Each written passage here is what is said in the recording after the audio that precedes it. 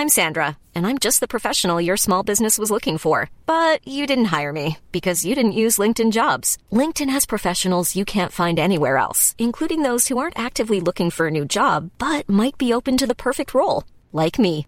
In a given month, over 70% of LinkedIn users don't visit other leading job sites. So if you're not looking on LinkedIn, you'll miss out on great candidates like Sandra. Start hiring professionals like a professional. Post your free job on linkedin.com/people today. Hold up. What was that? Boring. No flavor. That was as bad as those leftovers you ate all week. Keke Palmer here, and it's time to say hello to something fresh and guilt-free. Hello Fresh. Jazz up dinner with pecan-crusted chicken or garlic butter shrimp scampi. Now that's music to my mouth. Hello Fresh. Let's get this dinner party started. Discover all the delicious possibilities at hellofresh.com.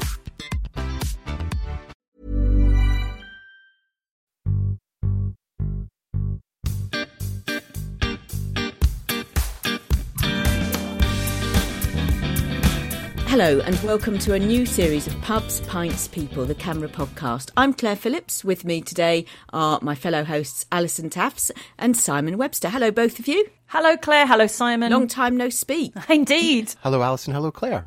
In a packed episode to kick off this new season, we're looking specifically at mild and have something of a Midlands focus as I chat to Professor Carl Chin, who's long been connected to Birmingham University, was made an MBE for his services to local history, and has some fascinating facts about the history of mild in that part of the world. What a great subject to be starting a new series with.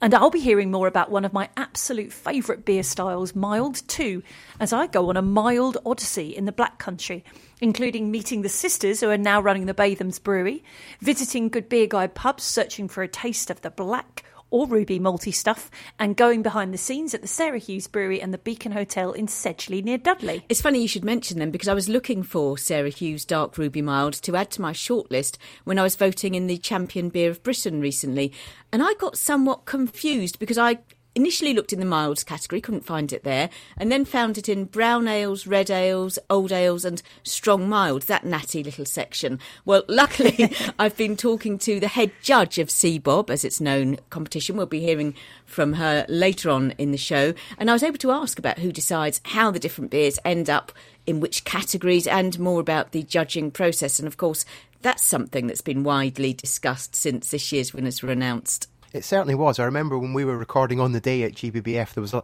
lot of discussion from everyone around the venue. So looking forward to hearing what Christine has to say a little bit later. Mild, like all beer styles, has evolved and continues to evolve over time. It's hard to know precisely what mild has tasted like as the years have passed, but the term mild first appears as an indication of freshness. A mild-tasting running beer, served fresh from the brewery, and to differentiate it from the more intensely flavoured ales of that time that were matured in wooden barrels. In the late 1700s, brewers spoke of beer that was mild, fresh, or stale, aged. Here's a section from Martin Cornell's Amber, Gold and Black. Originally, the main, indeed the only standard for a beer called mild, was that it should be fresh, not more than a couple of weeks old, and have the taste and aroma that come with freshness. Any older, past the point at which the beer starts exhibiting the flavours that come with maturity, and it isn't mild anymore. At least, not what brewers would have recognised as mild back in the 19th and early 20th centuries. To quote one commentator from 1869, new ale and porter which are free from acid are named mild. That was it. For Victorian brewers, and those who came before them, any beer, strong or weak, hoppy or not, light or dark, could be called mild if it was young enough. So, in history, a pint of mild could be any colour or style. But they were generally more lightly hopped, as they were drunk so quickly they didn't require the preservative quality of expensive hops. That's, I think, how the softer, malt-forward style began to evolve. And over time, mild became the pint of choice for the thirsty worker at the end of the shift, at the end of the day, and it dominated sales in the public bar. In the 1890s, it formed the bulk of production for many brewers, and mild was the biggest selling style right up to the late 1950s, when it was overtaken by bitter. Now, I fell a bit in love with the mild style quite a few years ago, and I think it was my love of old ale that led me there originally. I've been enjoying the modern styles of mild from newer breweries, and this led me to, of course, the legendary Sarah Hughes Ruby Mild, and a deep curiosity to try some more milds. Names like Holden's and particularly Batham's. I'd never tried them, and I knew we needed to make the pilgrimage to the Black Country to try them and find out more. Now, luckily, our editor, David, is a man of the Midlands and lives in a village close to Wolverhampton. So I invited myself to stay, and David took me on a tour to discover mild in the wild. So first we visited Batham's. It's founded in the late 1880s, and we were invited to their beautiful period ballroom above the brewery in Brierley Hill. There were slightly forbidding portraits of the ancestors and the founders all round the walls. The 6th generation of Batham's is in charge in 2023, and they are anything but forbidding.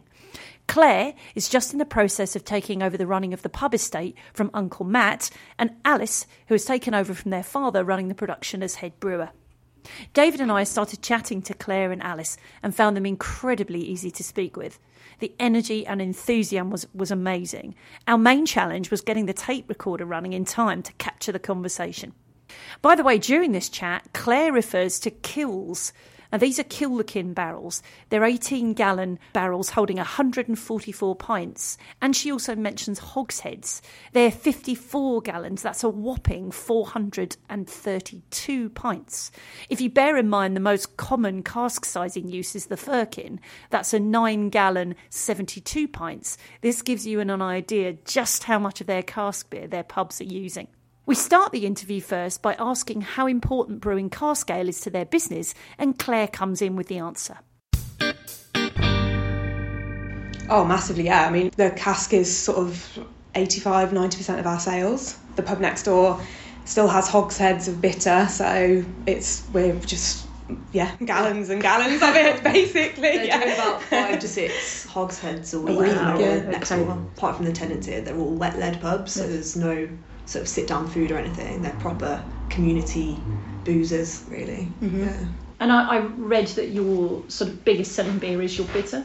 Yeah, by a massive percentage, actually. I've just been looking at some figure work for you to sort of show you. So between the percentage sales between the bitter and the mild, we're 97. In 2019, it was 97% bitter. But 2023 so far it's 95% bitter, so that we've started to sell more mild in the last few years. It was only ever in firkins, wasn't it? And you've been able to sell it in kills now because we're selling a lot more of it, which is good. These styles we have to try and hang on to. We're starting to see sort of craft brewers, they call them craft brewers, more sort of modern style brewers coming through and falling in love with the style and starting to see more people playing with them. So it's great. I really think the sort of ABV helps with that. So especially sort of the younger generations and the craft movement are really interested in, and this is what I'm hearing all over sort of Twitter and the BBPA stuff, that no and low alcohol is just on the up, and I think the style just really helps. But I think there are increasingly drinkers coming through on the younger side who are just willing to try everything and excited to try everything. So if you put a mild in front of them, they don't have any preconceptions, and so if it's gentle and malty and fruity and delicious, and as a bonus is lower in alcohol, that's a fantastic story. So it's very exciting. So thinking about that, you're brewing a lot of bitter, you're also now brewing more mild. What's the big difference, just from a sort of more technical point of view, about brewing bitter versus mild? Yeah, so actually the way that we brew the mild is a part guile, so we take some wort off of a brew of bitter that we're going to make, and then it's treated differently. We do different hops and a little bit of colour treatment, and then it's fermented in a separate tank. It's the same yeast, it's all everything's the same, and that's about it really. Yeah, it's a similar fermentation, and then we rack it, like Claire said, we rack it straight into firkins and kills, and it's also, we prime it a little bit in the cask just to get that extra condition in the pub cellar, so that it gets the yeast going again. So we're looking at that hop being crucial to the flavour then, from what you're saying. So the malt bill is actually the same. Yeah, the malt bill is the same. It's actually the sort of additions that we make a little bit further downstream. But it's interesting, the hops you're using then. So what is the difference between the bitter hopping regime and the hopping that you're doing with the mild? So with the mild, it's just a little bit gentler. So the hops that we use, they're the same in both of them. They're just dosing rates are a little bit different. So they're both Fuggles and Goldings. which we get from Farrams, who are our long-standing supplier. Yes. Yeah.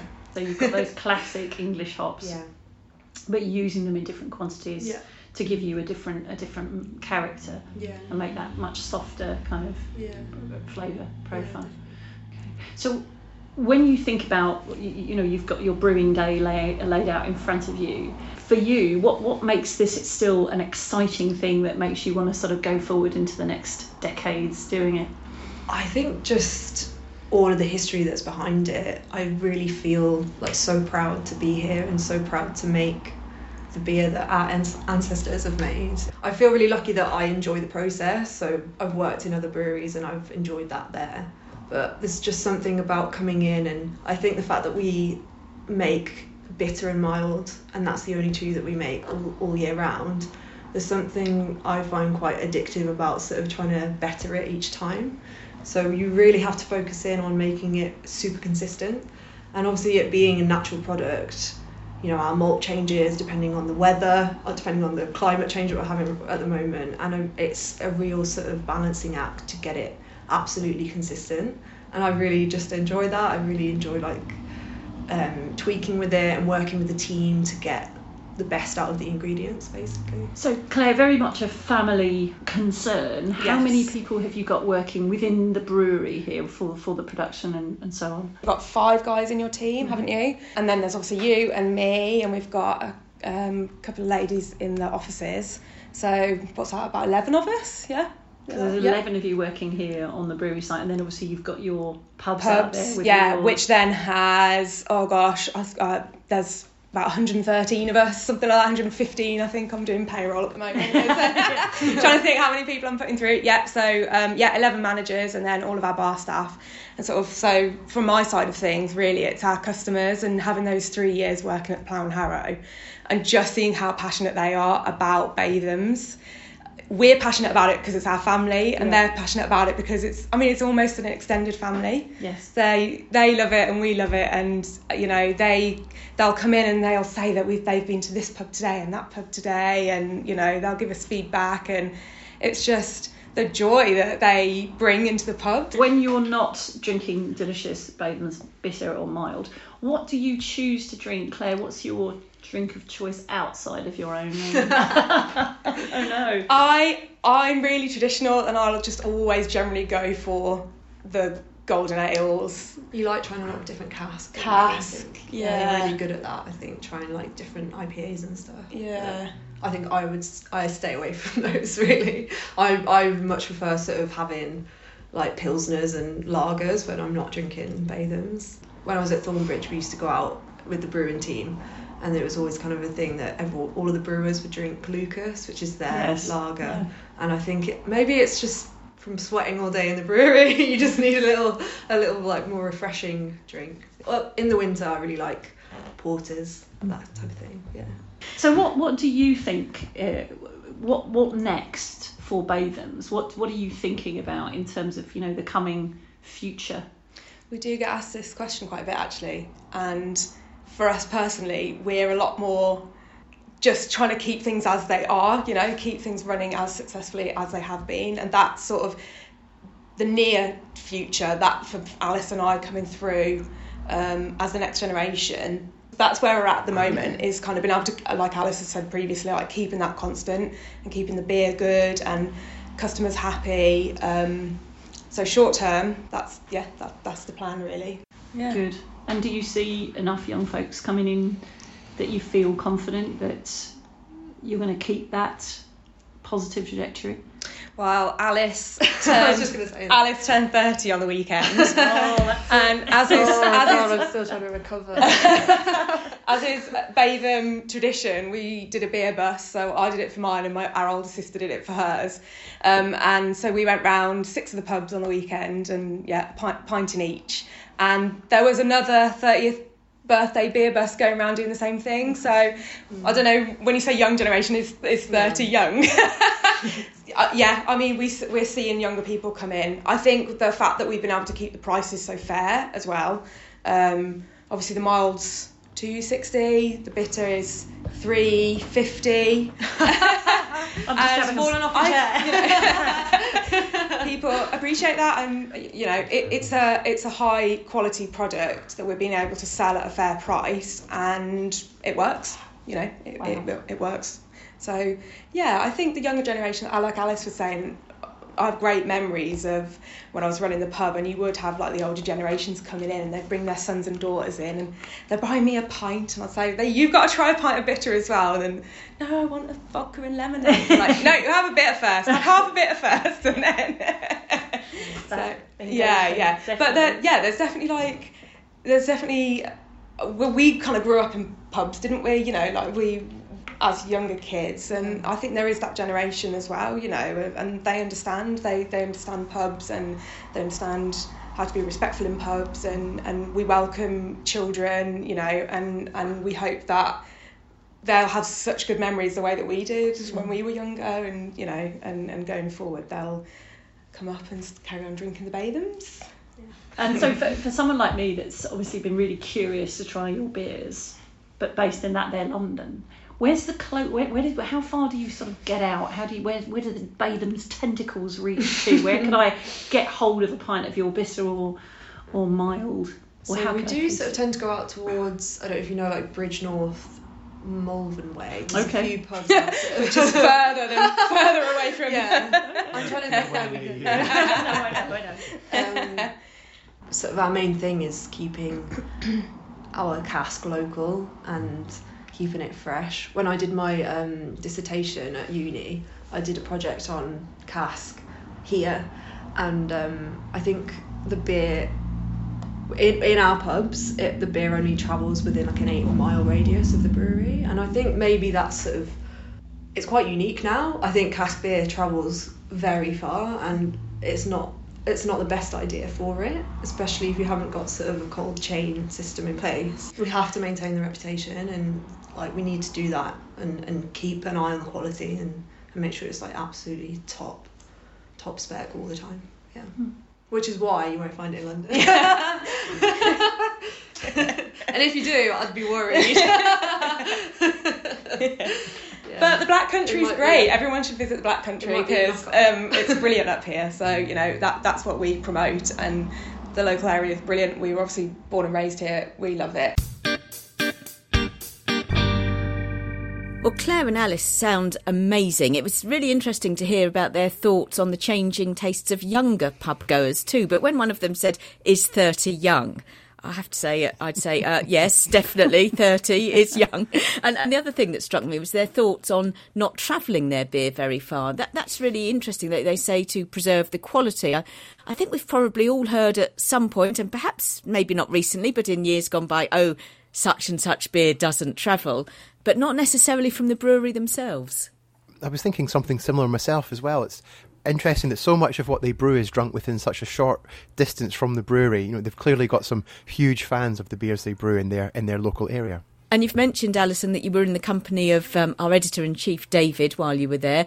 You also went to a number of pubs, I think, to sample the mild. So how did you both get on? Well, we had a great time in the end, but it did prove a little harder than I thought to track down mild. But David and I stuck to our guns with our trusty Good Beer Guide app in our hands, and we eventually found some very delicious pints.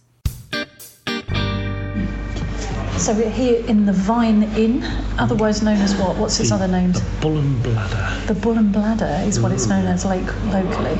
Yes. I think it causes some confusion from what we gather, that people are confused. When we came in, there was a bloke saying, What does Google call this place? That's right. Is it called the Vine Inn is its technical name, and the one that's written above the door, and the very beautiful, elaborate frontage with lots of interesting things on there. And in front of David and I, we have the almost legendary Batham's Mild, don't we, David? And a very fine glass full it is too. So the colour is much lighter than one might expect from a mild. So, I mean, I would call that chestnut. Certainly not the kind of jet black that you tend to expect in Black Country Mild. No, definitely not. And that is definitely, when we holding it up against the light, I can see right through it for sure. And it is honestly, it looks a little bit more perhaps like than you might expect a slightly dark bitter to look. Mm-hmm. But it has the requisite creamy, sparkled head and top, lots of floof, as I always like to call it. Sorry about that. Creamy floof on top. It's an attractive looking drink, I must say. It looks very, very nice. And then on the nose, it's beautifully delicate on the nose. I'm getting a sort of lovely, it's a fruity yeast aroma, I think. I mean, the word that just struck me when we had our first glass of Mild. I just thought fresh. It just smelled fresh somehow. Incredibly freshly brewed. In the way that when bread's just been baked, you've got that great smell of freshness. And it's just the same. Yeah, I think on my tasting note, I described it as toasted tea cake. I don't know whether you get that slight touch of sultana in there as well, but definitely a bready kind of yeast. It's very yeast driven, this beer, but on the nose, it's very inviting and very attractive. The thing that hits me first of all is this is beer that's all about mouthfeel.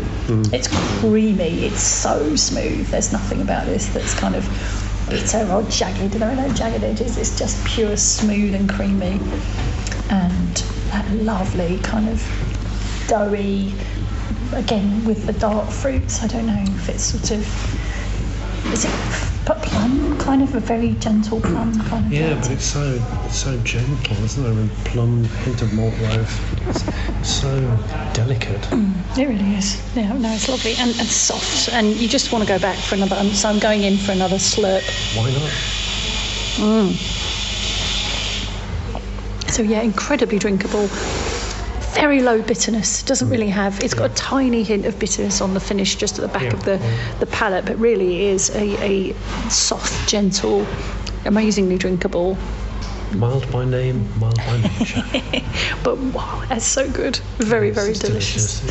So drinking Batham's Mild in just next to the brewery, in the brewery tap. And what a privilege to have met the brewer. Yeah, superb. Agreed. So we're here in the Great Western Pub, almost in the centre of Wolverhampton, close to the railway station. And you can tell we have a very strong railway theme in this particular pub. There's lots of beautiful heritage signs. There's even a heritage signal just sitting over David's head here. I should point out that's not a sound effect, that's actually a train going over the bridge nearby. Yeah. So in front of us we've got two cheeky halves of the Holden's Mild. It has to be done. It does. Colour-wise, it is a very sunny day and the sun's shining through the window, but it's a very light mild, isn't it? Yeah. Describe that as chestnut? Yes, I think that's a good description. Interesting, I mean, the Banks's Mild, as we'll see later on, is much paler than this. The Highgate Mild, which I lament the passing of, was a proper dark mild. So the Highgate Mild was brewed by Mitchells and Butlers back in the day when they brewed in Walsall. It has got that classic sort of fruity, dried fruit. Dare I say, a slight hint of dandelion and burdock. Oh, that's a great tasting. But it's got that. It has a whiff of dandelion and burdock. I love the texture. It's very smooth, and it's got that very gentle, malty, almost no bitterness really to speak of. Maybe just a tiny hint of a lift of bitterness right at the very end. It's got a decent length actually for the ABV. What was it? 3.7, I think. Yeah, 3.7. Quite low. Yeah. I was once told by a landlord in a Desi pub that this is probably the best kind of beer to have with a curry. With a curry, I'm absolutely right. Yeah, because it's got that lovely, smooth kind of gentle quenching your fire if you've got some chilies going on. Yeah, definitely. So yeah, I'm enjoying that. It's good, nice. Good. And it's in a terrific it's pure black country glass. Holden's pure black country, and there's their little chap on their label who's wearing a bowler. I'm pleased to see, as a Londoner, that you didn't fall over when the price popped up at less than £4 for two halves. I just smiled in a rare smile when paying the bill for a beer in a pub. I know it's fantastically good value, of course. But yeah, really enjoyable. Cheers, David. Cheers. Cheers. Good health. So So we've come to the Source again, and we are at the Old Swan pub, which is the base of the Old Swan Brewery, and we have in front of us the Old Swan Black Widow, otherwise known as Marpardos. Do you know why it's called Marpardos, David? I don't know if that goes back to one of the some early landladies. Sounds likely, doesn't it? But it's that sort of dark chestnut colour again, and we've got a very thin head actually today for this one. Perhaps not as sparkly as previous heads we've had, but maybe a slightly less tight sparkler this one's been through. But it does have that characteristic dark fruit and malt aroma. And we should say this is a brew pub. Yeah, they're brewing their own beer here, so we are at the Source. So it's definitely got a lot more of the dark, sort of licorice-like characters. Almost roasty, perhaps, character on the palate. It's definitely on the mild spectrum, though, in terms of what it's offering up. But I would say that would remind me more of an old ale than a mild. It's got the alcohol. It's over 6%, so yeah, definitely on the sort of much more on the old ale spectrum. But yeah, very. It lingers. It does linger on the palate, definitely, with that sort of slightly roasty, slightly licoricey, and perhaps less of the dark fruit and less of the sort of malt loaf character, but a bit more of that kind of. It's starting to go a bit more towards a stout. So yeah. But for anybody who finds stout too hefty, then this is it's the sort of light version of a stout, yeah. It does have a nice creamy mouthfeel for sure. So yeah, that's the Black Widow from the Old Swan, otherwise known as Old Marpardos in Netherton, yes. So we are in the Swan. Where are we in the world, David? We're in Compton, which is on the outskirts of Wolverhampton, if you're heading out from the city towards Bridgnorth. And we've come in search of... Banks's Mild. So we have one in front of us. Colour-wise, It's a mix of bitter and mild. It's not necessarily full true mild, but very popular, very tasty. But it looks, if you asked me what that was, I would say that's a pint of bitter with a slightly tan-coloured head. Not too big a head, it's sort of medium reasonable, I would say. And on the nose, it's got that distinctive fruity, that plummy, fruity character that I would expect with a mild. It's very light, really light on its feet, gentle. And again, really soft on the palate.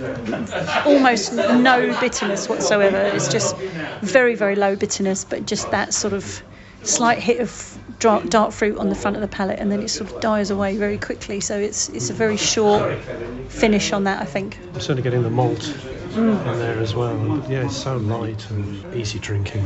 Very much so, yeah. And it's as I say, it's gone in a heartbeat, that one. So I can see why you'd want to drink a pint of that very quickly if you were very thirsty. Yeah, I think it's a good beer. I mean, I know Banks's is big. It's took over Marston's, now taken over Margaret to the brewing stand with Carlsberg, but there's nothing wrong with that. No. Well, it's not particularly busy in here this afternoon, but as we look around, we can see people around us, and nobody's drinking this, are they? No. Sunbeam came out a few years ago, probably longer now than I remember, which is their kind of light, citra-based beer, very successful, very tasty beer. Maybe it's the weather, I don't know, there's a dark one over there, but that's not this. No, that's definitely not. It's a porter or stout of some sort. As you say, extremely drinkable, light, mild. I don't understand always this sort of dark beer in the winter thing, because to me that's a perfect summer beer. Yeah, no, I agree with you, but it's very common that people wouldn't want to drink a darker beer in the winter. But that is light on its feet. Banks's Mild. So we've got in front of us here, in our glasses, the unmistakable ruby red colour of this wonderful Sarah Hughes Ruby Mild. And there is a red to it. Oh my goodness, yeah. I suppose when you look from the side of the glass, it's so predominantly dark, I'd never really noticed. But if you look at the bottom of my glass there, can you see how red that is? And mine. It really is quite ruby. It's like a little layer of Ribena at the bottom of the glass. I don't think it's going to resemble Ribena in any other way. Oh, it's really aromatic, this beer. I mean, that is dark fruits, and I think I've said this before, but it's like a malt loaf. It's like a slice of malt loaf with a big slab of butter on top. That's beautiful, that aroma. Glorious. There's so much going on. plums, dried plums, and maybe a tiny bit hint of prunes, and then that big old slab of malt loaf. Great taste, isn't it? Great taste. It's beautiful. It's big, rich, full, silky on the palate. The texture's terrific. As you swallow, you get that lovely waft of that big plummy sort of dried fruit, kind of back to my malt loaf again. And also we've got the mouthfeel, which is kind of well on the way to sort of Christmas beers and old ales, isn't it? Sort of, there's so much flavour in there. I'm almost feeling like it's a Christmassy treat. There's so much going on. It's great. It's that plum pudding-y kind of it's wonderful. character. Yeah, there might even be a hint of spice there as well. This is a very clever beer. I think we've gone quiet now because we're just slurping it. Sadly, we've got to prioritise, and the beer comes before the podcast. I assume when you were going round all those different pubs, you only recorded the ones that actually had mild. So we won't ask how many other pubs you may or may not have gone into. And was it only mild you were tasting? No, there were a few more, but we obviously had to try the Batham's Bitter as well, and it was absolutely delicious. Very soft and gentle, distinctly Moorish, and sparkled, of course, what I like to call a floofy pint. Ah, the contentious sparkler in the Midlands as well. Well, that could be a topic for a future podcast, perhaps. Oh, definitely. Let's plan it. I bet we can get a multitude of opinions on that one. Now, moving on from Alison and David's adventures around the West Midlands, we're going to chat now with Professor Carl Chin. Carl is well known across the region for his deep love of mild and everything else to do with the area. And in my chat with Carl, he explains why he had no choice but to drink mild from when he first walked into a pub in the Midlands, and how, as over time, things have changed, and why Carl believes that the big breweries have a lot to answer for when it comes to the decline of mild. Today, I'm joined by Carl Chin. Carl is an English historian, writer and broadcaster whose working life has been devoted to the study and popularisation of the city of Birmingham. Carl, welcome. Thank you, Simon. Now, the focus of this episode of Pubs, Pints, People is on mild ale. As someone who's been drinking mild since the age of 16, what are the first words which come to mind when you think of mild? Boston beer. I had no choice about drinking mild, just like I had no choice being a Villa fan and no choice being a Brummie. You're born that way. I started drinking properly with my great-uncles, my mum's uncles, my great-uncle George and great-uncle Bill. They were from Aston, and the Ansell's Brewery was very close to where they grew up. I'd have a drink with them at the King's Standing Ex-Servicemen's Club, Pipe A's, the Forget-Me-Not Club, and sometimes at the Aston Social Club. And older working men in those days, and middle-aged men and younger men, it was overwhelmingly mild. There was two major breweries, dominating brewery, Birmingham, in the 70s when I started drinking, Ansell's and M&B.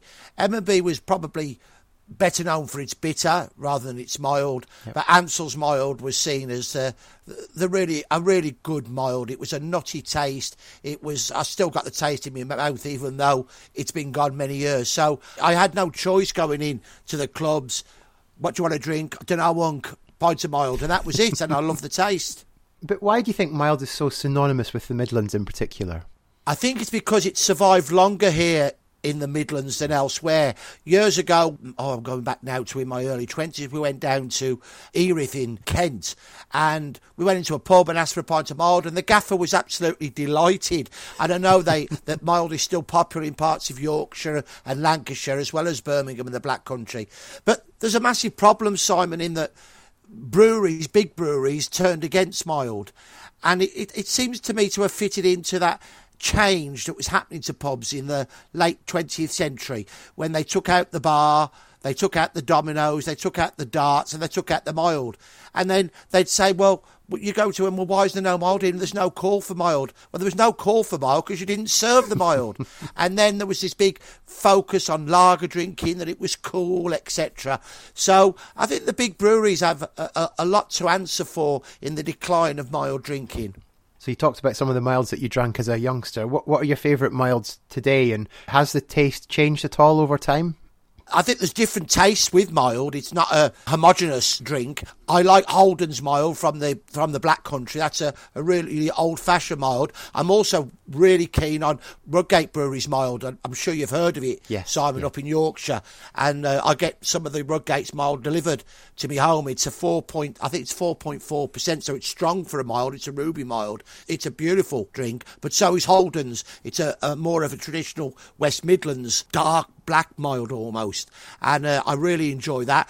A very strong mild in the Black Country. I think it's over 6% is at the Beacon in Sedgley. Very strong mild. Another good one that's been a brewery that's really started to come back to the fore is Davenport's mild in Birmingham. There's a superb real ale pub in Birmingham as well called the Wellington, and they serve a number of milds because, unfortunately, Simon, it's very difficult now to get mild in any pub. A few working men's clubs, or the equivalent of working men's clubs, still serve mild on draft, but it's really becoming more and more difficult to get mild on draft. So that's why I'd like to give a big thank you to the Wellington in Birmingham for carrying on the tradition of serving draft mild. The Wellington will be a pub that's known to many listeners of this and CAMRA members, because I know it hosts regular CAMRA meetings up on the meeting floor on the top floor. It does, and Nigel has done such a wonderful job. He first came to Birmingham when he took over at the Barton's Arms, that magnificent late Victorian stroke Edwardian drinking emporium in Aston. It's a stunning pub. I don't know if you've been there. Nigel came there and then he moved on. He was really keen on real ales, and he has done a sterling job, because for many years Birmingham was a desert with regard to good real ales, and he transformed that. And just thinking beyond mild as we wrap up, what are your favourite pubs across the Midlands, or any breweries in particular that you would particularly recommend? The Black Country has managed to survive as a stronghold of small breweries and small pubs. There's Marpardo's in Netherton, there's the Beacon that we've already mentioned in Birmingham. Obviously, there's the Wellington. I would love to see the White Swan reopened in Bradford Street. It's closed now. I hear there's plans to reopen the Woodman by Curzon Street railway station. I'm much more comfortable in older back street pubs, although in the city centre we have some tremendous pubs like the Old Contemptibles, the Old Royal, the Joint Stock and others. And slightly further afield, Wolverhampton's got, is it the Great Western, which is close to the station, which is another renowned pub that I haven't been serves to the some Great beers. Western for years, but that's a stunning pub, hidden away, but really popular. Carl, thank you very much for taking the time to chat with us on Pubs, Pints, People today. Take care, Simon. Thanks for inviting me. Oh, that accent and that enthusiasm. Carl really sums up the warmth of beer lovers from that part of the world, doesn't he, Simon? Absolutely. As you said, the accent, but just the enthusiasm, his deep love of that region and of the mild style of beer in particular. I can't imagine Carl's drunk much else in his life. He just seems to be a dedicated disciple of mild. Quite right too.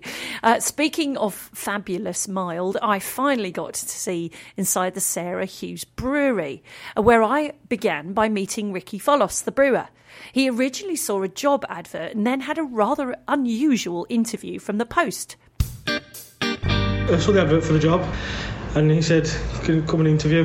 He said, "Can you lift that?" And I told him, yeah. And then he found me back the next week and said, "You can have the job if you want it." Fantastic. And I've been here 7 years now. It was meant to be. It's a great place. It's like working in history. It's a local history as well. What's the biggest seller? Is it the Ruby Mild? No, it's a Sedgley Surprise in the pub. Surprise. So that still goes into 36s. When we rack the amber, it goes into 18s, and when we rack the ruby, it goes into 18s. So here's your lovely grain hopper, and your malt's coming in here, and you've got your lovely Marisotta, and you've got your little bit of caramel. Did you say? Crystal malt. Crystal That's malt, it. That's what you said. So you get that lovely caramelisation on that. So we load up the night before a brew. Yep.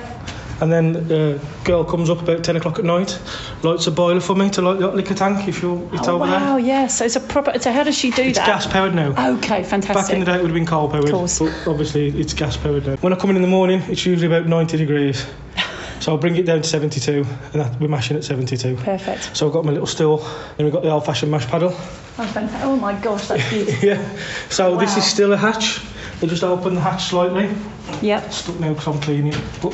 And then it falls in there, and I just stir it like a big bowl of porridge for Takes about 20 minutes. So it's a classic using gravity to help you. We've got 2 electric pumps, and I think that's just because you have to. Yeah. No, we'd be here all day dropping that beer if not.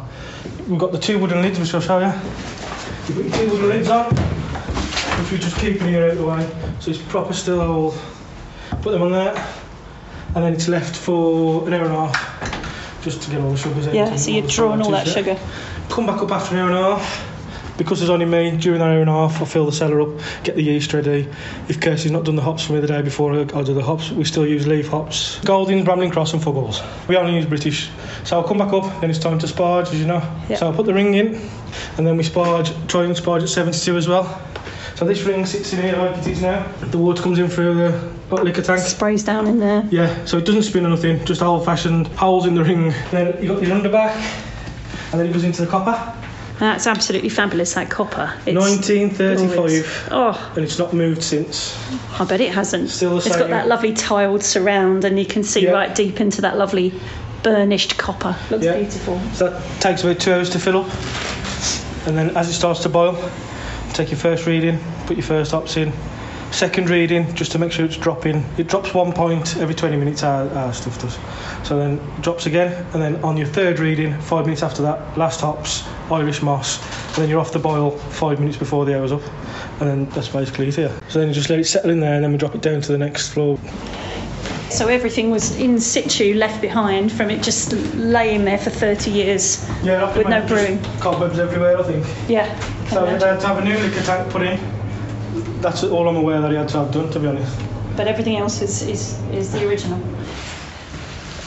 So this is the fermenting room. Wow. Fabulous. So each brew fills 2 of the tanks. I've got a surprise in there at the minute if you want to have a look. Oh, yes. It smells lovely. If we've got the fresh yeast, it usually ferments in about 3 days. But last week I did amber, ruby, sedge. I transferred the amber yesterday and it's racked today. So about a week, 7 days. It's racked in there. I just put the hose on there, connect it to the 2 tanks, and then put it in the big racking tank there. So I've got a ruby in there at the minute. And then when we rack, it's just the old-fashioned hose on the tap, line me 4 nines down or whatever, and just fill one by one. Yeah. Lovely. And a bit of priming liquid. Yeah. So we put isinglass when I transfer it. Yeah. And then that's the process done. It goes off down the cellar. Off it goes to condition. Yeah. Well, your beer is well known all over the country. Yeah. People come here especially to get some. Yeah. I mean, we did Black Country Day tours. We have Black Country Day around here. Celebrate the heritage, the industrial and everything. And I think I did, in 2 hours, I did a tour every 10 minutes. And more people wanted to come, but we just couldn't fit them in. So that was good. People walked past, but they don't know what was into it. And of course. So we had a lot of regulars coming. It was a nice day, that was. But it's just nice to be part of history. Of course. Yeah, fantastic. You got to remember where you've come from here. Well, those tours that he talked about sound absolutely great. And I think you also then had to look around the Beacon Hotel itself, didn't you? Yes, well, I had been to the Beacon with Phil a while ago, but I had a chance to spend a bit of time there soaking up that fantastic atmosphere. And I also had a chat with Alex, who runs the pub, and started by asking her what she loves most about running the Beacon Hotel.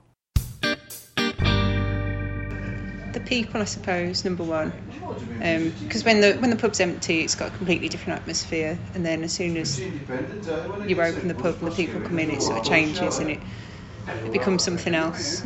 And without the people, obviously, we wouldn't be anything. But we were shut during COVID. It was the company that we missed more than the work itself. Did you do any takeaway or anything during COVID? We did at first, but then they changed the rules, didn't they, briefly, and then that sort of scared us, and then we stopped doing it, and then they allowed you to do it again, but we just didn't pick it back up again. But we renovated the pub. It needed a lot of work doing, so we spent the time doing that. It looks fantastic. Yeah, it does. The bar needed to be completely sort of revamped. So we did that, and then the rafters just below the bar, they'd started to rot because the beer had been soaking in, so we had to have those replaced. So a lot of the structural work, like below the bar in the cellar, that was replaced. So that was great to get that done. Yeah, and we didn't realise just how desperately it needed to be done, and it was really the only opportunity we could have had unless we closed. So you made the best of it? We did, yeah. So the room we're sitting in now is this... The smoke room. Yes, smoke room. So this is presumably where people used to come and have a... I guess so, yeah. I'm not really sure why it was called that, but we've got smoke room, tap room and snug. I suppose actually the tap room was named because it used to have taps in there, so it was somewhere that you could get beer that wasn't the bar. I'm not sure about the smoke room. I guess it must be to do with smoking. But then when like before the smoking ban, everyone could smoke wherever they wanted, really. So this is kind of oak panelled, is it? Yeah. And you've got these lovely button-backed, sort of gorgeous deep red, sort of oxblood colour. Would you call it oxblood colour? Yeah, these lovely sort of Chesterfield banquettes, I think you can call them.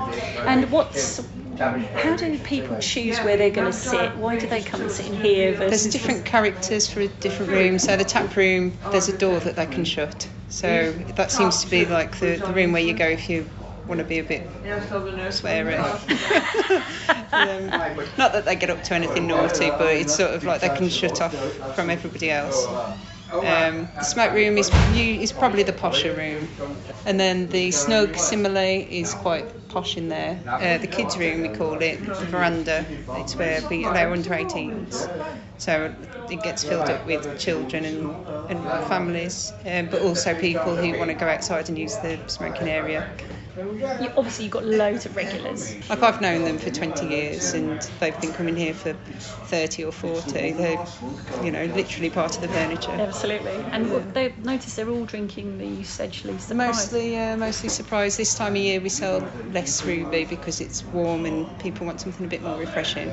But then we get a lot of groups coming in over the weekend from different areas, like camera groups, or they might just be doing coach parties, and they'll come in and they'll specifically drink the Ruby, so it does still sell really well.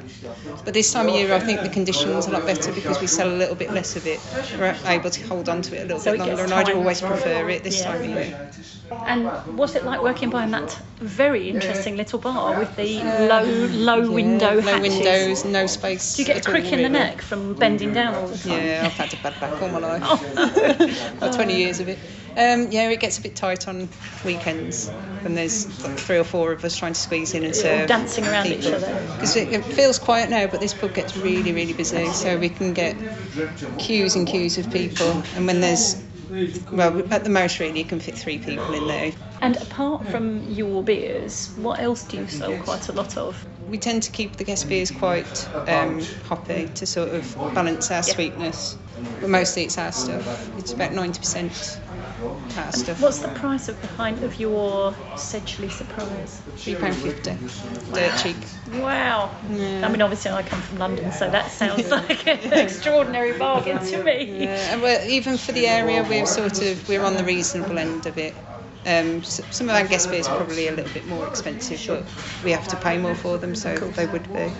But our house beers are very reasonable. The Ruby's only £3.70. Unbelievable, Alex. And what's your favourite when you, if you're going to have a beer after on an odd occasion when you might want to have one after a shift? Yeah, it's got to be the Ruby. Wow, I was really struck by the price of the beers that you spoke about in that interview. So £3.50 or £3.70 for a pint just feels incredible in this day and age. And also, the Bathams earlier said that Mild was served for £2.60 a pint. I know, it's shocking, isn't it? Wow. I don't even know what to say. £2.60. I mean, that really is unbelievably inexpensive. But £3.50 and £3.70. I'm in Suffolk, and actually, our local pub still sells most pints for £3.40 a pint. So for me, it's not surprising, but I guess it's these big city prices, these your London prices that, of course, us out in the sticks, tend to steer clear of. Well, I'm going to say nothing at this point to that. Running a pub in London. But Simon, I mean, what would you normally pay for a pint of beer? Well, yeah, drinking in central London, you're looking at £5 or £6 for a pint of cask beer. It's really hard to get one for less than £5 unless you're going into some of the larger chains. The difficulty is the economies of scale. You know, it's a different story where we're talking about rents and rates and things like that. So it really does provide a very, very different economic backdrop. So it's extremely difficult to compare prices, I think, across the geography. And I guess as well, it depends what you're drinking. I mean, there's another pub that I know of right out in the sticks, but it sells some very unusual. We've talked in the past on the show about sours and that sort of thing. And obviously their beers are much more expensive than $3.50 a pint. But you're talking about, as you say, economies of scale and a different style of beer altogether. So, yeah, I think we're probably just quite lucky with our local pub.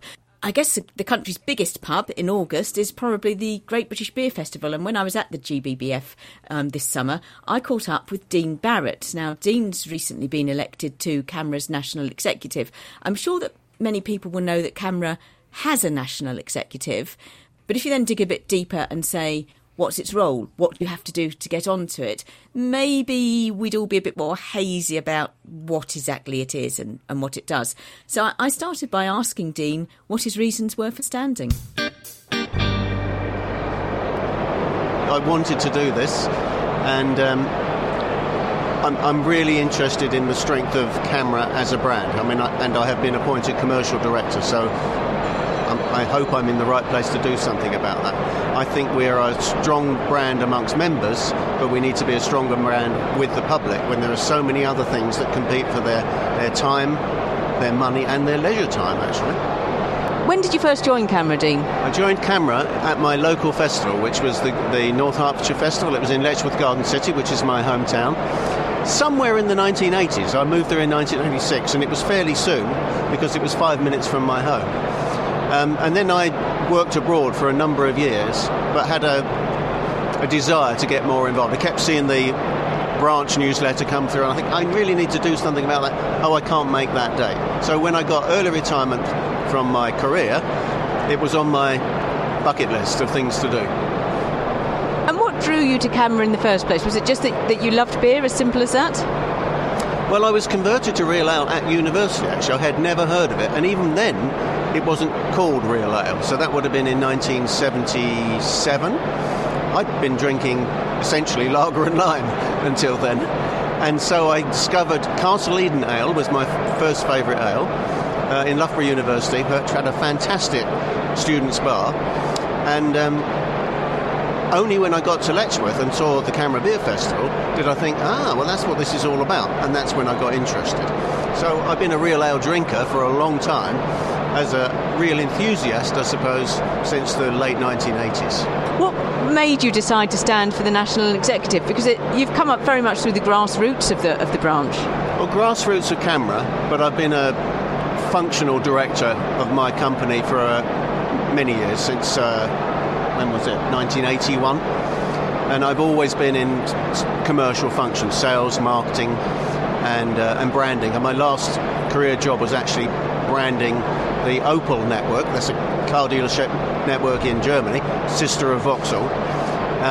So I really got much strength of feeling about how important a brand was to an organisation. Now, I didn't know I would be immediately given the responsibility for that. I'm very glad that I have, but I still thought that my organisational skills, and it's what I pitched on, would be a benefit to bring the grassroots and the centre, and by the centre I mean the central staff and the national executive together, close the gap, so to speak.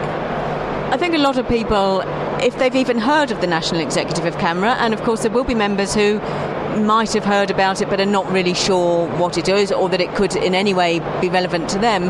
But a lot of people might think, well, surely you have to be running the Great British Beer Festival for at least 10 years before you can even think about standing or have something to do with head office. It's not like that at all, though, is it? No, because you need breadth. I mean, Catherine Tonry, who runs the Great British Beer Festival, that's her thing. She does a fantastic job.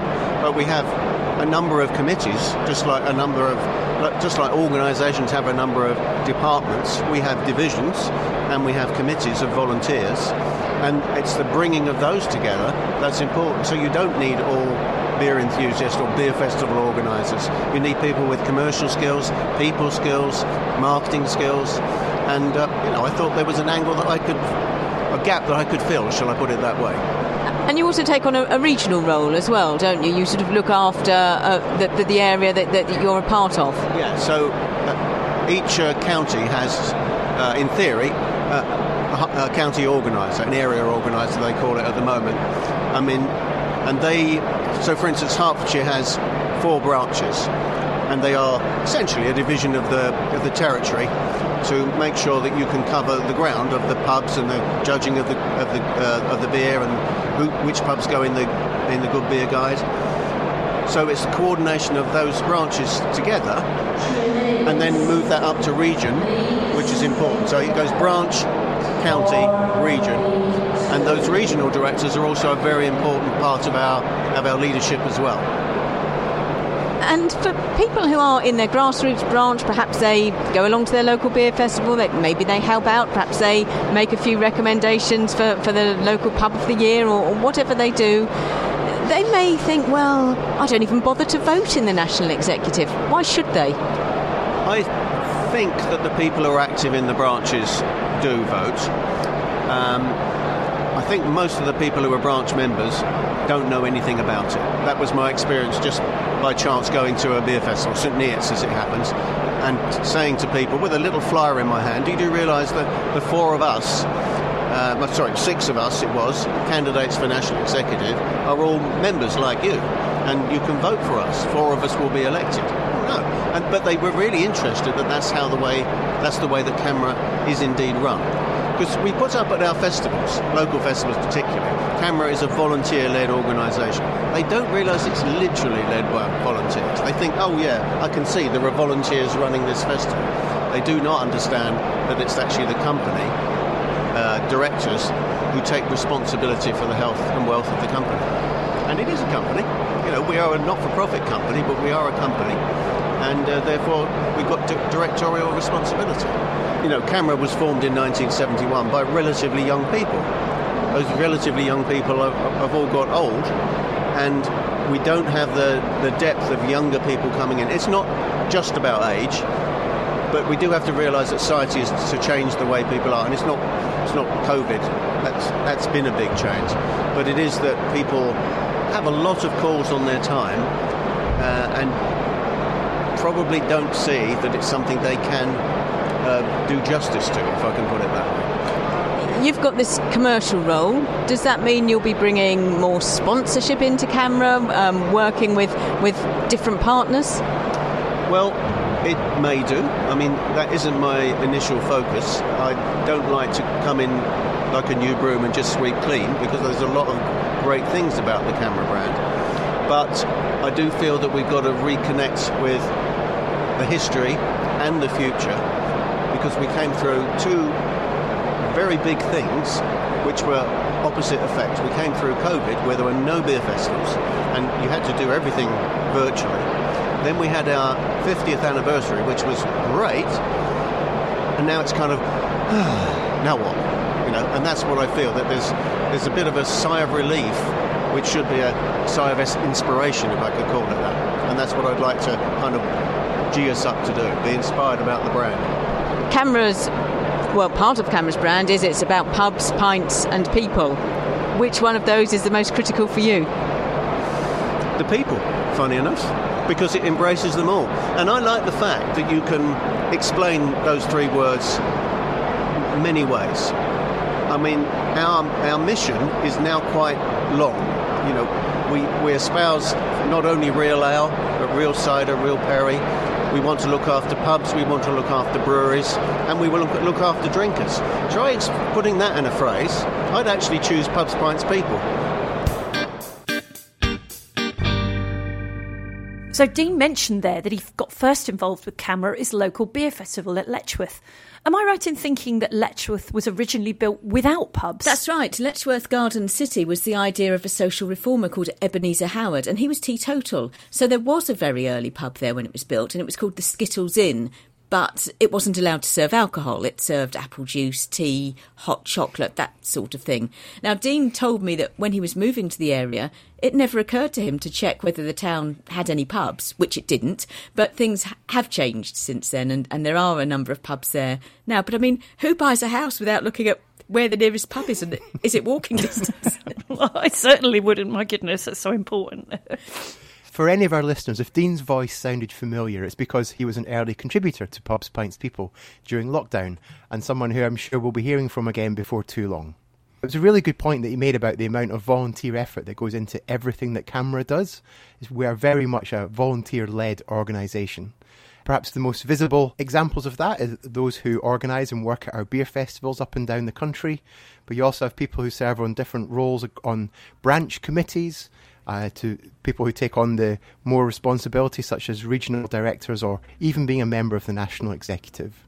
Of course, this podcast, everything that we do, from the script writing through the recording and the production and the social media, is driven entirely by volunteers, and it's really thanks to all of those behind the scenes who makes something like this happen.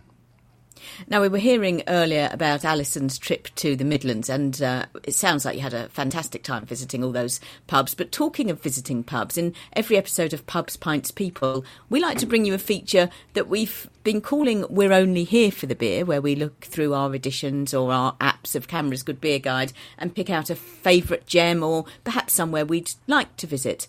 Well, when the 51st edition of the Good Beer Guide came out at the beginning of October, as ever, there were those who were disappointed that their particular favourite hadn't got in. Now, social media can be a harsh judge, and one branch that came in for a bashing was Tyneside in Northumberland. Branch Chair Paul Hillhouse put a comprehensive and considered statement on their Facebook page about how the competition is judged. It really is worth having a read. Yeah, controversy seems to have been following CAMRA around a bit this year, and we'll hear later in this episode when Claire chats to Christine Crine, the head judge for the Champion Beer of Britain competition. But pubs are still having a tough time of it, and government statistics suggested recently that 2 pubs are closing a day in England and Wales. 230 vanished in the 3 months to June. Perhaps we should rename this feature Still Here for the Beer. So I'm still here for the beer this month, and I was absolutely delighted to visit the Nag's Head in Reading on Friday. I'd never been before. The Nag's Head is a multi-CAMRA award-winning pub, about 15 minutes walk from Reading Station, just as you're getting into a more residential area. But I walked in on a Friday night and the pub was absolutely rammed. Just a really nice atmosphere. And then on the bar you had, there was about 10 taps pouring cask ale, so you had around 7 or 8 beers from Brew York. They had a bit of a tap takeover. There was one real cider on hand pull. But I'd really attended for Elusive Brewing's Collabageddon, where Elusive had got together with 11 other breweries. They'd all partnered together and they'd brewed 12 different beers. So I was sitting there across the evening drinking my thirds and my halves and working my way through most of the beers that were available. So really enjoyable evening in a absolutely cracking pub not far from Reading town centre. That sounds fantastic. I think I'll have to add that to the list of pubs that I want to visit. Well, Simon, earlier you mentioned about the Tyneside and Northumberland branch and their comments on how they choose their pubs for the Good Beer Guide. I'm actually picking one of their GBG selections, in fact, as I was on holiday in that region earlier this year. And I picked up a copy of their branch magazine, Canny Bevy, which we've mentioned on the podcast before. It's certainly worth a read. And the pub, and in fact the brewery that's on my wish list of places to visit, is the Twice Brewed Inn. It's near Hadrian's Wall in a village called Once Brewed. It's also actually very close to the area known as Sycamore Gap, and that was where the famous tree was felled recently. So while in Northumberland, although I didn't get to visit that pub, I did buy a bottle of Twice Brewed's Sycamore Gap Pale Ale. It's got a picture of the tree on the label. I'm not sure what they're going to do going forward. Hopefully it won't just be a picture of a stump or something, but that's only as close as I've got so far. So I'll have to get back up to that part of the world at some point and visit the pub. And particularly they hold stargazing nights, which sound absolutely brilliant. So that's definitely on my wish list. Oh, my goodness, a great pint and a sky full of stars. I can't imagine anything nicer, Claire. What a great choice. I'm going to stick with my Midlands pubs, no surprise for this particular episode. And a big shout to the Great Western pub, an ex-Champion pub, rather. That's in Sun Street in Wolverhampton, very close to the station. As you heard, David and I enjoying a pint of Holden's in there. But overall, I want to give a big shout to The Vine, aka the Bull and Bladder in Brierley Hill. Now, that's the brewery tap for the Bathams Brewery. It's called the Bull and Bladder locally because it's built on what used to be a slaughterhouse, and it's still adorned with wonderful heads of cattle and various sort of nods to its past all round the pub. It's a beautiful pub inside. We mentioned beer. It's tip-top quality, as you would imagine. And David and I also enjoyed a beautiful plate of faggots and chips with gravy, which was sensational and remarkable value. So definitely highly recommended The Vine in Brierley Hill. Great choice there. Now, we mentioned earlier that we'd be talking about the champion beer of Britain, CBOB, as it's known in CAMRA circles. And the first round of judging, or voting anyway, is from CAMRA members themselves. Now, there are vast numbers of beers on the website. Members can vote for up to 5 in each category. There's 14 categories. And when I spoke to Christine Crine, who heads up the judging panel for CBOB, I asked her whether having such a wide choice at this early stage of the competition can actually be a bit daunting for some. I think people get put off a bit because there are so many choices, but you can just vote for the beers in your region, and you don't have to vote for every single beer. You've got a choice of 5 beers in each of the 14 categories, but you can just vote for one in each of them if you want. But it's a great way of supporting your local breweries, because when from national level, through the tasting panels, it's very difficult for them to try all of the beers that possibly could be put forward. And that's really why we need the members' help. How do the beers that are up for voting, how do they get selected to be in that list in the first place? I had a quick search for a brewery near me and I couldn't find anything from them on there, which really surprised me. What it comes down to is the brewery liaison officers will list the beers on CAMRA Central System. It used to be called the Brewery Information System. It's now got a name called Pilgrim. And what they do is they determine whether it's cask, whether it's actually a proper real ale, if it's available a reasonable months of the year, depending on the beer style. It has to be available all year round, or if it's a seasonal for certain months. And there are certain other categories where things like barley wines, which are only available for a couple of months a year, where any of those can go through. So that's the first thing. And then that's listed onto the CBOB system, the Champion Beer Britain system, and people can vote from that. So it's very much a yes or no at that stage. One of the things that's always influenced my voting in this, and I don't know whether it's right or wrong, or whether I should even admit this to the chief judge, but I sometimes think, I had a lovely pint of whatever it was when I was on holiday 2 years ago. I'd love to vote for that. It was fantastic. But because I haven't been on holiday to that particular part of the country since then, if the beer's on the list, I'm guessing it's still as good as it was when I drank it 2 years ago. But is that really what I should be doing? Or should I only be voting for beers that I've had, say, in the last 12 months? Oh, that's a difficult one. Beers do change, of course. The brewers may not be able to get the ingredient. I mean, one time we had a lot of problems with getting hops from the United States. And in fact, actually, it's not great at the moment. So they had to alter their recipes. So often the beer you're tasting today may not have the same recipe that the beer had 2 years ago.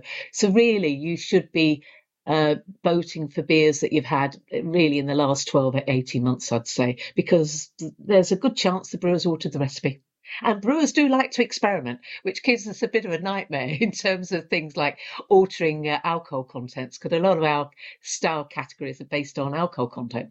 So if they move the alcohol content, it can sometimes move from one category to another, which gives us another problem. Let's talk about this year's winners, because there was quite a lot of publicity, particularly, in fact, sadly, really, because the overall winner did get a lot of publicity, but it was the runner-up that perhaps got more publicity, Abbot Ale, of course. And there was a lot of people saying, Abbot Ale shouldn't have even been there, it shouldn't have even won. What do you say when you hear things like that? Well, If we're going to take that approach, then we wouldn't be the champion beer Britain. It'd be the champion beer of smaller brewers. And actually, that's more what the Society of Independent Brewers Association do. I mean, although they have bigger brewers there too. What we're trying to do is to find the best beer regardless of who brews it. And let's be honest, some of the big brewers, a lot of the big brewers have very well qualified and very, very good brewers. So I think it would be unfair to stop the bigger brewers coming in. I mean, and where do you draw the line? I mean, you've got someone like Fuller's, who's now was independent, but now is owned by Asahi, of course. Would you stop them coming in? I mean, they and Timothy Taylor's have been the two biggest winners of the Champion Beer Britain in its history. And although you don't see Fuller's draft beer getting through to the finals very often these days, their bottled beer, particularly the 1845, regularly comes up to the finals. And in fact, it made the final beer judging of the bottled beer category this year. So if they produce a good beer, then it should be judged on the production, not on who brews it. And of course, to reach the final judging, it would have been on our screens, on our phones, to vote for. In this round, the members' round, in the early stages, people would have voted, or it wouldn't have been there in the first place, I guess. Yes, I mean, but there's two ways of coming into the Champion Beer Britain. One is the members' votes, and the other one is through the tasting panels. And what they do, and I chair the London one, for example, is we taste the beers that are brewed just in London all the way through the year, and we give an overall score as to whether or not we think it's worthy of going forward to the Champion Beer Britain. And that enables us to have a look at a whole range of different beers and keep a record of how those beers have been doing over the year. And they can go up and down. And we've had beers that we're looking as if we're put forward this year that certainly wasn't in last year, and vice versa. So we try and be as objective as we can. And really, that's what we're trying to do with the Champion Beer Britain. It's not perfect. No beer judging is. And at the end of the day, it all comes down to what the beer tastes on that day. And that's a bit of potluck sometimes. And it goes through a number of judging panels, doesn't it? You have the category judging and then the overall judging. And that all takes place at the Great British Beer Festival. Yeah, what happens is that to start with, there are 9 regions, and each region judges the 14 different categories. So that's 12 draft and 2 bottled. And those are the beer, they're breweries and the beers that have been put forward by the members voting and the tasting panels. There's usually about between 6 and 9 beers that are judged in each of those categories in each region. So that's a lot. And then the winners of that then get put forward either to the Winter Champion Beer Britain, where the winter overall winner is awarded, or it goes through to the summer. And then the winners of the winter one get put in with the summer ones, and then we find our overall winner. Because Ellen Porter won the Winter Hours one, and that's how that got through. It's all blind judging at the the judges don't know what they might have a strong idea, I guess, if they know the beer, but they technically don't know what they're drinking. No, you don't. And we deliberately try and keep people away from, for example, the programmes, and the judges are not allowed around the where the beer is kept. We are quite secretive, and quite rightly so, because it can influence a perception. I'll give you a really good example. A few years ago, I was chairing the final of the Champion Beer Britain, and we really couldn't make up our minds between 2 beers. They were very, very good, and it was a whisper in it. And afterwards, it actually was Crouchvale Vale Gold that won, and they'd actually won the previous year too. Very unusual, but they won 2 years running. The runner-up was Harvey's Sussex Best Bitter, and at least one judge came up to me and said, if I'd realised this beer, the Crouchvale, was the same beer that won last year, I would have voted for the Harvey's Sussex Best. Now, that's influencing the judging because people knew what the beer was like. Whether that was a big good thing or a bad thing, you can argue, but it shows you it can influence your judging. So we don't know. So you don't know the beers. I remember Crouchvale winning 2 years on the trot, and Brewer's Gold is a lovely beer. It is. It's a well-deserved winner, in my opinion. One thing that didn't quite sit comfortably with me this year, and perhaps you're the wrong person to ask about this because obviously it was nothing to do with you from this point of view, but Abbott was a major sponsor of the festival. It was plastered everywhere. They'd obviously put a lot of money to promote that particular brand at that particular festival. Is there perhaps a way of looking at the commercial aspect? I can understand people being upset that one of the festival's big four sponsors also took a big prize. It was pure chance, absolute pure chance, because it was the members in the East Anglia region that put the Abbot forward. It then had to be judged at that level, and then it goes through 2 sets of judging at the British Beer Festival. There is an initial round where we judge each of the beer styles, so there are 14 panels effectively going place. This one was in the premium bitters category, and it was judged against 8 other premium bitters, and the judges on that table, and they're a mix of people. We make sure we have people from different backgrounds. So there's a couple of camera trained judges, because they have to, at the national level, we like them to go through a training program and pass. There is actually a written test. And then we usually have a couple of brewers, at least one licensee, and perhaps 1 or 2 other trade people. So it's a mix of people. It's not just a camera member saying this is the best beer. It's a real mix of people that actually came up and said Abbott was the best on that table. If you'd done it another day, you might have ended up with a different decision, and a different panel may have made a different decision. But on that day, that was their decision. It is quite daunting looking at all those beers to choose from. I mean, I must admit, I just sat there and my head was swimming by the end of I couldn't, I had to go onto the website, make a short list, leave it, come back and look the next day. Do you guys find the same thing when you look at all those beers to choose from? Yeah, there's a lot there, isn't there? Even for me, and obviously I do it for a living. But I think that probably the best way to do it is to pick a couple of beers that you really want to vote for, or a couple of styles that you're very passionate about and have been drinking around, and just go for those sections. If you find the whole thing a bit much, just pick those out and focus on those. Yeah, I would certainly echo those thoughts, and in particular the bit about choosing a style that you like. If you go into the style and you see some of the beers that are listed, then I think it'll bring back some memories and some fond memories of that, and you'll think that beer there, that's worth my vote today. But certainly it's an incredibly comprehensive process, and there are pros and cons to that, but hopefully it means that the true champion beer of Britain will never slip through the net. And yeah, it's right, isn't it? What Christine was saying about not, including some of the big breweries in there as well, isn't it, Claire? That's right. I mean, we obviously talked about the controversy over Abbott Ale and the fact that they were a sponsor of the festival, as you heard in the interview there. But as Christine said, you can't make it just a competition for breweries of a certain size, because that's not the champion beer of Britain. It's more, as Christine herself said, a small brewery competition. There's the wonderful SIBA competition that already runs. I've been part of judging for that in the past, and that's something that's a very well organised and comprehensive competition, but simply focused on small breweries. So there's some really good competitions out there that do exactly that. So hopefully Christine's gone some of the way to explain why you can't just say, oh, they're too big to be in champion beer of Britain. As far as she's concerned, nobody's too big to be in the competition. Or indeed too small. Elland, who won, a fantastic brewery, but they really are rather small, so it's great to see everybody getting involved.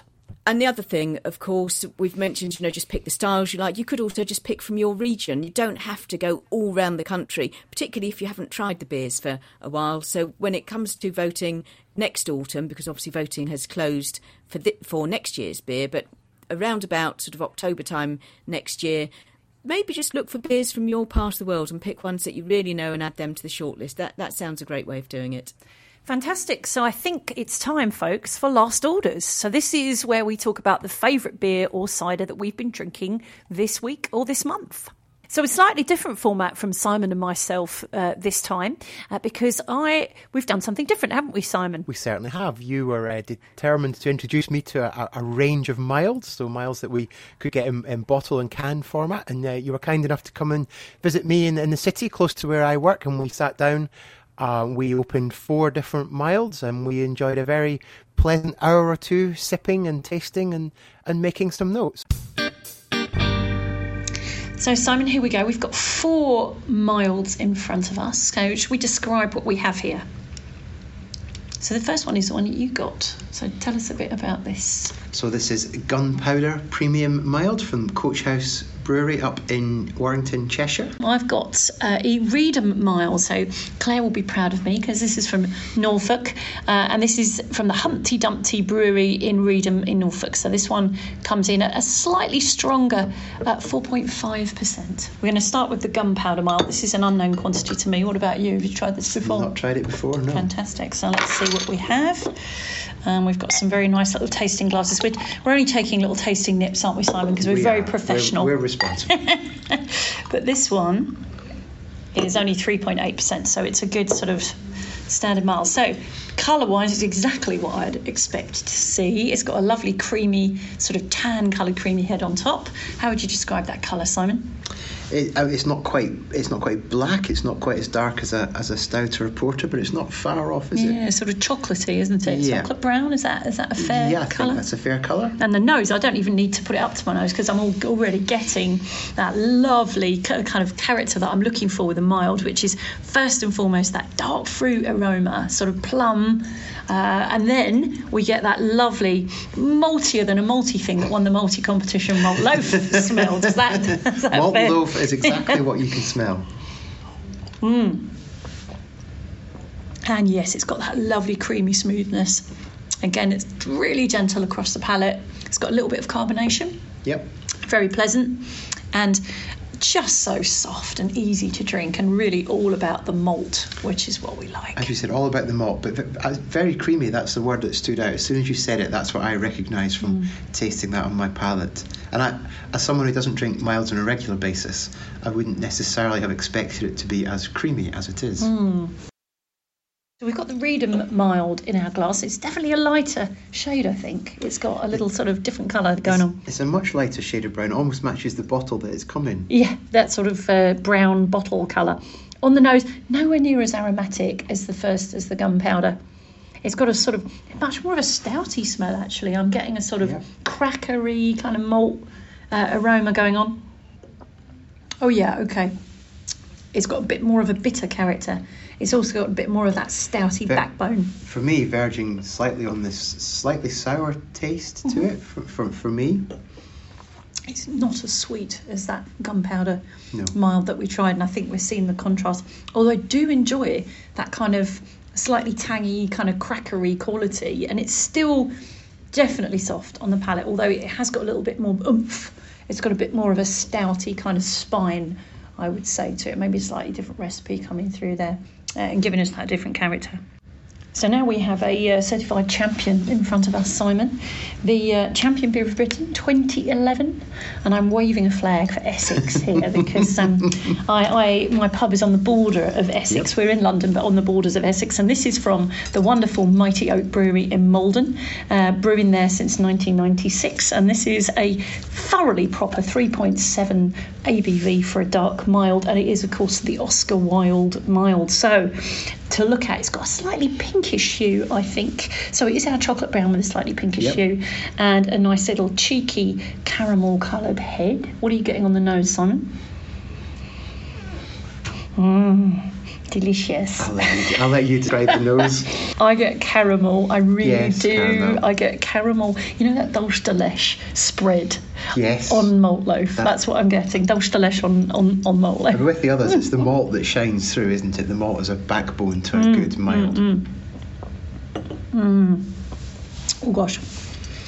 Yum. Again, very creamy for me. Lovely, smooth, creamy body. So we've got Maris Otter malt in here, that venerable brewing malted barley. We've got pale crystal malt and we've got some black malts. We also know there's a little bit of wheat, probably helping a bit with the head, and it's hopped with the classic British Challenger. So we've got that sort of gentle hopping. It's, you know, as we know with this style, it's not really about the hops, is it? It's just the hops there to sort of play their background role. And my goodness, this is tasty, isn't it? I mean, it is very tasty. Very, very tasty. I have to say, I could drink quite a lot of this, which at 3.7 is probably not the worst, is it? Excellent job, Mighty Oak Brewery, the Oscar Wilde. Last but not least of our little tasting lineup, we have the amazing Boxcar, and this is not the regular mild, this is the double dark mild. Have you looked at the alcohol by volume on this one? I believe it's 6.5%. Have a double check. Yeah, 6.3, not quite 6.5. So this one hereby hangs a tale. This is the wonderful Sam Dickinson, the brewer who fell in love with Mild when he visited a beer festival with a friend and discovered just how incredibly drinkable and soft and delicious Mild was. And among all the other craft brewing that he does, all the wonderful hoppy IPAs and pale ales, he decided he wanted to start brewing a Mild, and his dark Mild comes in at 3.6, was a massive hit. And this was kind of an extension of that sort of, I think he described it as an amped up version, is that right? That's exactly what it says on the back of the can. So interesting to see a Mild sold in a can. And again, for a brewery based in London, London's history of porters and stouts and dark beers, it's a modern twist. It certainly is. Unfortunately, he was based, 2016 he started brewing, he was based in Bethnal Green E2, but in February 23, landlord issues meant that he closed the site. So he's now Cuckoo Brewing, but I'm very much hoping that he's able to continue brewing this little beauty. Here it is, dark chocolate colour, again with that lovely sort of tan caramel coloured head, and already we can smell the incredible intensity of the aroma of smell the alcohol on this just before you even put it to your lips. I get this incredible caramel, sort of butterscotchy, malty, again that malt loaf with butter kind of aroma going on here. Big, rich, soft very fruit. Warming. But that dark plummy fruit really comes through. I know there's a lot of people who are big fans of the Titanic plum porter. Have you tried that one? Oh yes, yes. Well, this has almost got that. I know there's no plums in it. It's like that, yeah. but a little bit more subtle, I think. Oh, definitely, A very suitable beer as we come into the Christmas season. It's really complex, that one, isn't it? Very, very Moorish and really delicious. That's probably the sipper of all of these Milds that we've tried, and I guess that's no surprise given what it is, but wow, that is a clever beer. Again, looking forward to Christmas, and some people will drink a nice strong beer with their Christmas cake or some cheese. You can imagine this going quite well with either of those. Absolutely, I can tell you this is fantastic with a nice sharp cheddar. Really good, and as you say, it works well and stands up to sweeter desserts, particularly on that sort of dried fruity style, because it's got that character, hasn't it?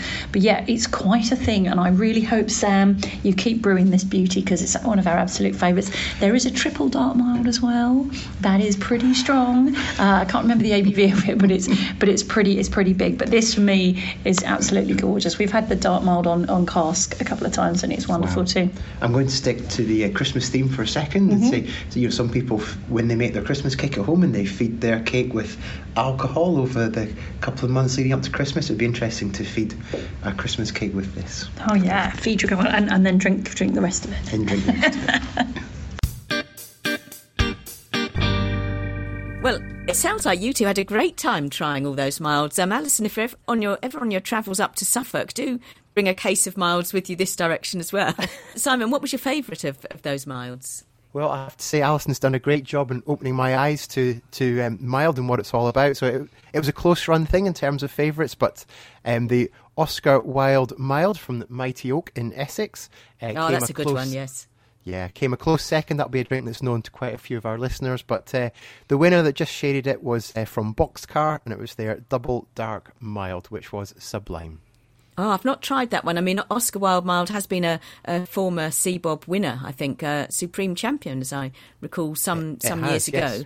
I'll have to look out for that one. Well, I'm going in completely the other direction. I'm going to pick up a pale ale. This is one that's brewed relatively locally to me, actually, and it's from a craft brewery called Jack Rabbit. Now, they're fairly small. They only started in 2019, and they started, a couple of friends set up the brewery in an old piggery, I believe, because they loved pale ale, and they've been brewing cask pale ale and a number of other pales since then. And I had their current pale ale at a local pub on Friday night, and the fact how they've grown and they've come through COVID and done a really good job. You do find their beers in some of the beer festivals now, but yeah, and they've got a wide selection. You can get it in cans, and really nice to see. I had their New England pale ale, and it's really nice to see a small brewery growing, expanding, doing well. They're called Jack Rabbit.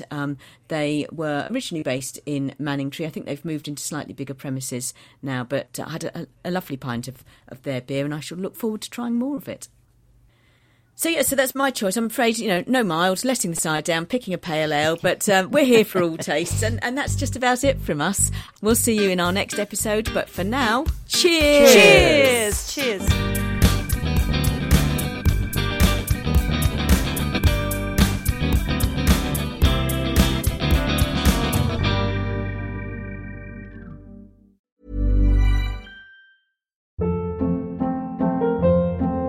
Hold up. What was that? Boring. No flavor. That was as bad as those leftovers you ate all week. Keke Palmer here, and it's time to say hello to something fresh and guilt-free. Hello Fresh. Jazz up dinner with pecan-crusted chicken or garlic butter shrimp scampi. Now that's music to my mouth. Hello Fresh. Let's get this dinner party started. Discover all the delicious possibilities at hellofresh.com.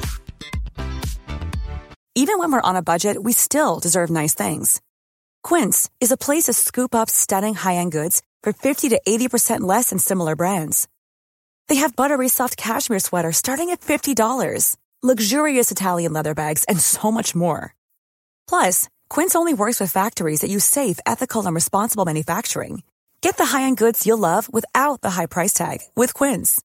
Go to quince.com/style for free shipping and 365-day returns.